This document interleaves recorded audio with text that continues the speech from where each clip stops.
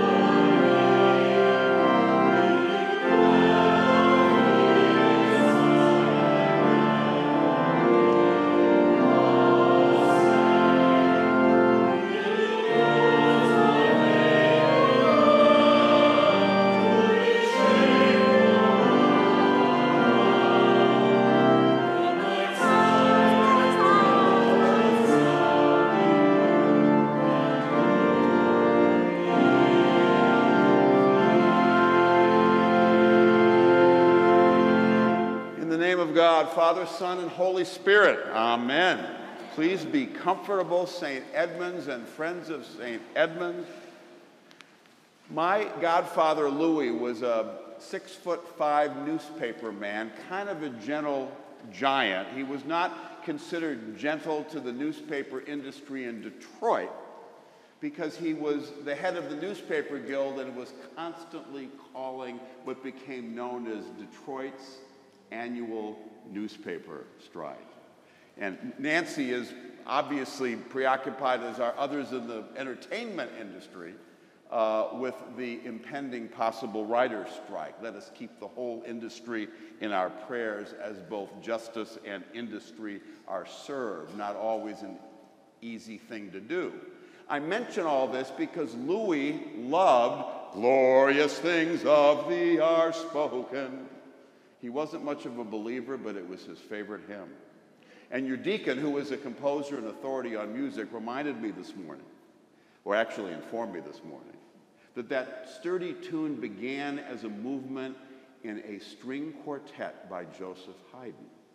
And it became the Austrian national anthem, but after World War I, thanks to the disgrace of Kaiser Wilhelm, it was not used by the Austrians anymore, but then Adolf Hitler appropriated it as the Nazi national anthem.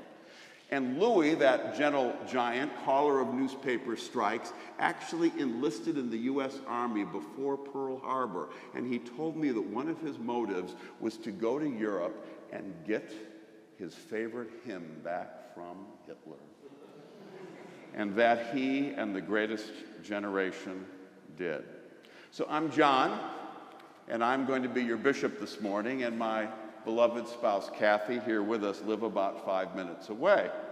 And when we first moved in 6 years ago, we had a vision of coming often to graze in your green pastures here at St. Edmunds.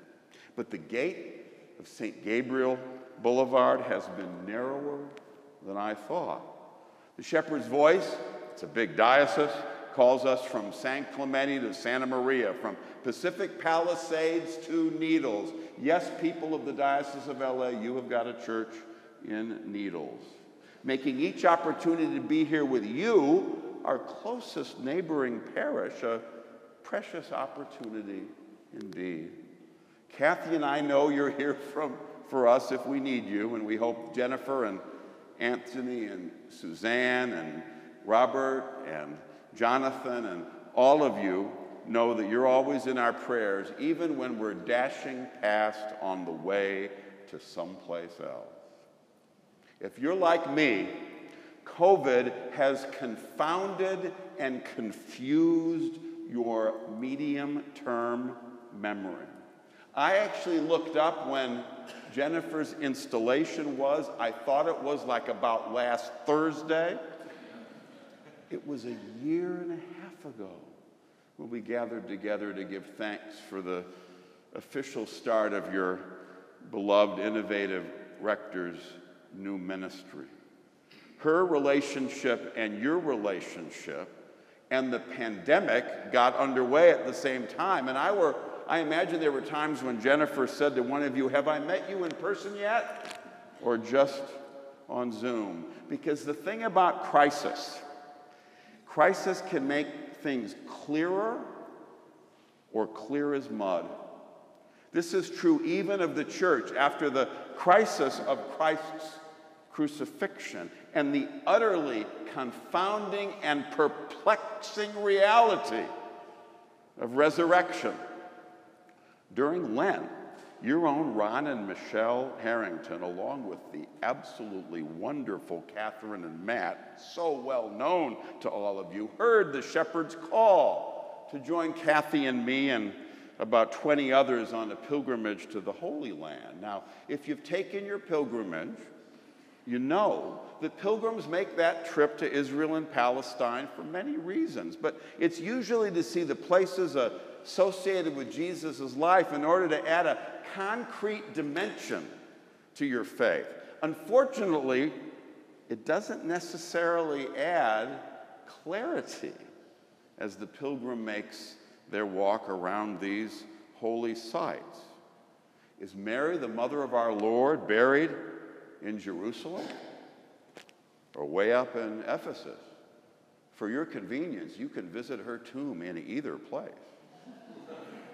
Or was her mortal body assumed into heaven, leaving nothing at all to be buried? There's a church called the Church of the Dormition that you can visit in Jerusalem if that is your if that's your preference. The thing about Bible facts, it depends on who you ask. It depends on what you believe. It sometimes depends on what we need. Now, we're all together this Eastertide, we Christians, in the clarifying light of the empty tomb. And for me, at least, there is no shadow on this one.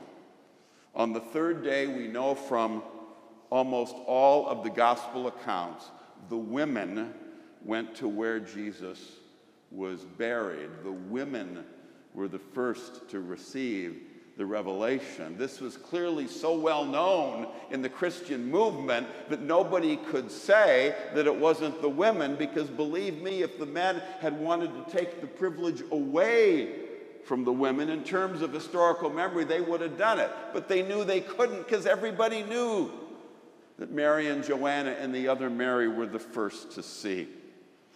It was in a borrowed grave in a quarry. It was then outside the city walls. And in the 4th century, Queen Helena, the mother of Constantine the Great, build a church there. It's called the Church of the Holy Sepulchre, sometimes the Church of the Resurrection. It's Kathy's favorite place on earth, and yet our evangelical siblings prefer to believe, maybe they need to believe, that the tomb was actually at a less chaotic site nearby called the Garden Tomb, because in the Church of the Holy Sepulchre, there's all these icons and there's all this incense and there are all these squabbling priests, and some of our evangelical siblings say that can't be the place where Jesus was raised. It's too messy. But the Harringtons and Kathy and our fellow pilgrims, we knelt in a little chapel that is 10 meters or so above what's understood by archaeologists and theologians alike to be the burial place of our Lord and Savior, Jesus Christ. About this, between secular and religious experts, there is absolute agreement that that's the spot. The spot where, according to our faith, on the third day, Jesus left the world's betrayal and sorrow and anger and agony and limitation behind and walked into the Palestinian sunshine and changed our lives and changed everything. This is our Eastertide faith. It's supposed to do a lot for us. It's supposed to free us from the fear of death.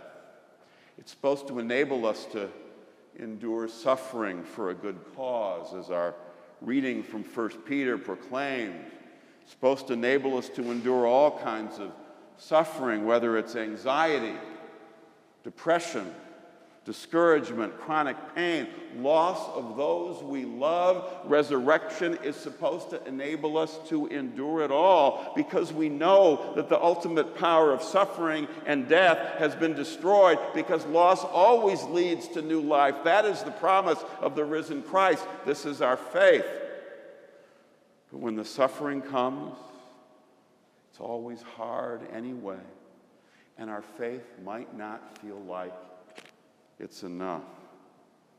Our faith in resurrection is supposed to make it easier to pour ourselves out for others, to give a little ground in a difficult political argument in order to keep a relationship with a family member or friend strong, to surrender just a little bit of privilege, to make sure that everyone God has made has got a place at the table. Here comes a hard one, to give $5 to a guy on the street, whether we think he deserves it or not, just because he asked, just because our Lord commanded us to give to everyone who asked without condition or reservation. But when people put demands on us, it's hard.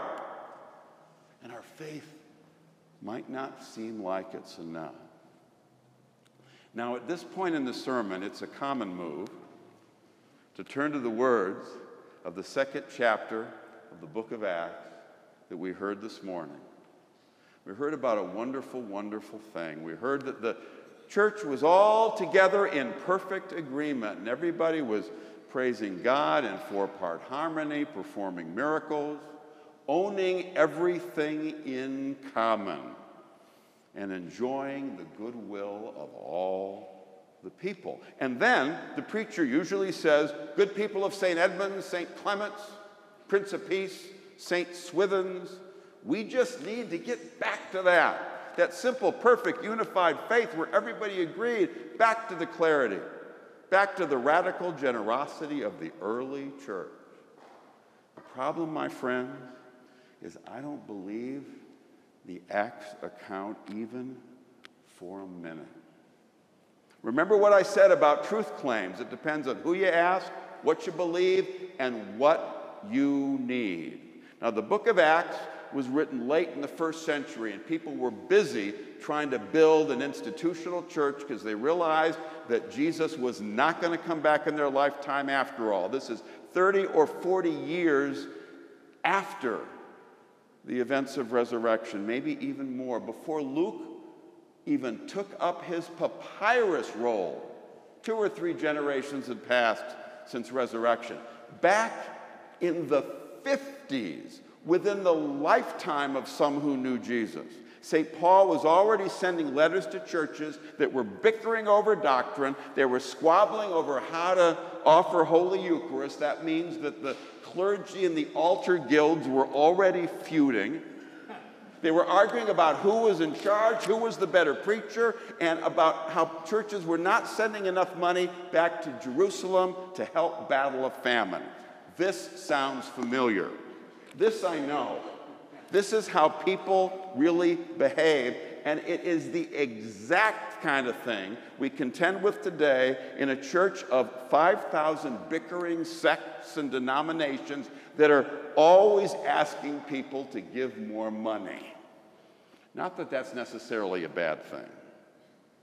But these verses from Acts convey an ideal of church community. It was sort of part of the church's PR plan late in the 1st century. Someone writing 2 generations after the events, wishing the unity had existed. Hearing perhaps that the unity had existed, maybe even believing that it had. So imagine that. All these years, we've been comparing ourselves to an ideal church that never quite existed, and making ourselves feel bad because we keep coming up short, creating a factory of guilt and shame that the church has been cashing in on for 2,000 years. But it shouldn't be that hard to follow the God of love. It should be more joyful. It should be an exuberant thing to do, to live in the light of resurrection. It's better by far just to do the best we can each day. Most people are going through life doing the best they can with the challenges they face. Most people of faith want to glorify God and care for God's people. We know we're going to fall short of our own expectations, of somebody else's expectations. That's a peril of modern life as well. We're always comparing ourselves to somebody else and coming up short so somebody can sell us something. Instead, let's just give thanks that we're going to have the gift of a new day tomorrow so we can try again to do the best we can. Always keeping the eyes of our heart fixed on the reassuring light flowing from the empty tomb, and our ears tuned to hear the shepherd's calming, reassuring voice. With apologies to your noble patron saint, the valiant St. Edmund, yesterday was the feast day of one of the great mystics of the Middle Ages, Catherine of Siena. Now, we don't idealize the early church, because when we do that, we dehumanize it and give ourselves a standard we can't come up to. It's also wise not to idealize Catherine or any of the female saints of that time in view of the extreme trauma experienced by women in the 14th century. Catherine was her 40-year-old mother's 23rd child. When Catherine was 16, she went on a fast to keep her father from forcing her to marry her late sister's husband. And some of her first visions came from those moments when she was depriving herself of basic sustenance to be able to keep control over her own life.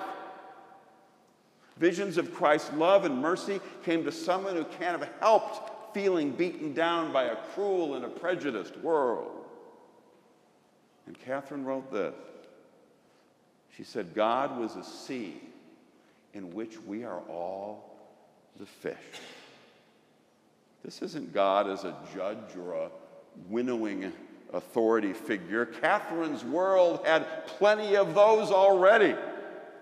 This is God comforting, enveloping us, sustaining us. A God we can't evade and wouldn't want to try to evade. A God who is already everywhere we're inclined to be, or anywhere we have to be because of circumstance. God there with us in church, of course, but at home, at work, at school, when we're feeling lonely, abandoned, overlooked, marginalized, devalued, insulted, when we're in the unemployment line, when we're in a hospital room, weeping because someone we love is in agony. God is there everywhere. A God who enables us to say that wherever we are, we're at home. Catherine's theology, God and we moving through the world together, inseparable, we being nourished by creation all the time. Reminds me of Jennifer when she was telling me the other day about the Holy Ghost kitchen here at St. Edmund's Parish. She says it's hard to have a soup kitchen on a campus where you have a nursery school. And when I was down at St. John Chrysostom in South Orange County, we had a school on campus. We couldn't do much outreach on campus to the food or the housing insecure for the same reasons. So what you do instead, you volunteers are preparing food here and then taking it over to Union Station in Pasadena. It's a wonderful ministry. And as Catherine might have, Jennifer summed it up with these words. It's a philosophy, it's a theology, it's a practical ecclesiology of taking what we have and going. That's what we'll do when we swim out of here today. Now, with the diocese of which you're part, and we're deeply grateful for the resources and the inspiration St. Edmund's provides, and we pray for you each day, I promise. What we have in the diocese in 6 counties is plenty of real estate. We can't pick it up and go. We can think differently about what we do with it. So we've pledged to build affordable housing on 25% of our mission and parish campuses, which we estimate will give 4,000 to 5,000 of our neighbors places to lay their heads while sustaining churches thanks to ground lease revenue. Ground lease to me these days is the fifth gospel. A lot of our churches have maybe a budget of $350,000, $375,000 a year, and if a church can get $90,000 a year of ground lease revenue, suddenly the bottom line looks a little bit less red. People stop worrying quite so much about attendance, they stop worrying quite so much about money, and they start dedicating themselves to what God's made them to do, which is glorify God and care for God's people. As anyone in church leadership knows, financial anxiety can be wearying. So you build a place for people to live, and you give the treasurer a good night's sleep. Make no mistake, this comes from a place of absolutely unquenchable optimism about the future of the Episcopal Church in this region. We are committed to building it up for the sake of the saints who will inherit it, because we believe that U.S. Christianity is going to be lost without our church. We have seen so many manifestations of a supremacy model for church. Small as we are, imperfect though we may be, we're a church rooted in resurrection faith, sacramental faith, while being devoted to freedom, equity, and justice for all across all barriers of race, national origin, orientation, and identification. So now we have this precious aid to be confirmed this morning. And I'm going to call them each by name in keeping with our moving hymn. I tried as best I could to talk them out of it before the service, because giving yourself unreservedly to Christ is a hard thing to do. And yet they are still in their pews awaiting the moment. Joseph, Edward, Lucas, Kaylin, McKenna, Jackson, and Queen, who has been waiting all these years to be confirmed so she could be confirmed with her little brother, Peter. And I single them out because they have been waiting as well to take their first communion. So this is a double day of celebration in this family. What holy patience Queen has exhibited. They're becoming fully fledged members of an imperfect church, which nevertheless is perfectly suited to these spiritually hungry, justice-deprived times, helping us to hold the shepherd's gate wide open for all, that all people might have life and might have it abundantly, exactly as God has made them, so that they can flourish and strive and do the work that our baptismal covenant commends to us, to devote every moment of our lives to glorifying God and caring for God's people. We're not going to get there in our lifetime. It will never be like the book of Acts. It was never like the book of Acts. But with each of our daily steps along the road to the promised land, the great shepherd looks back and smiles and takes delight. In the name of God, Father, Son, and Holy Spirit, amen.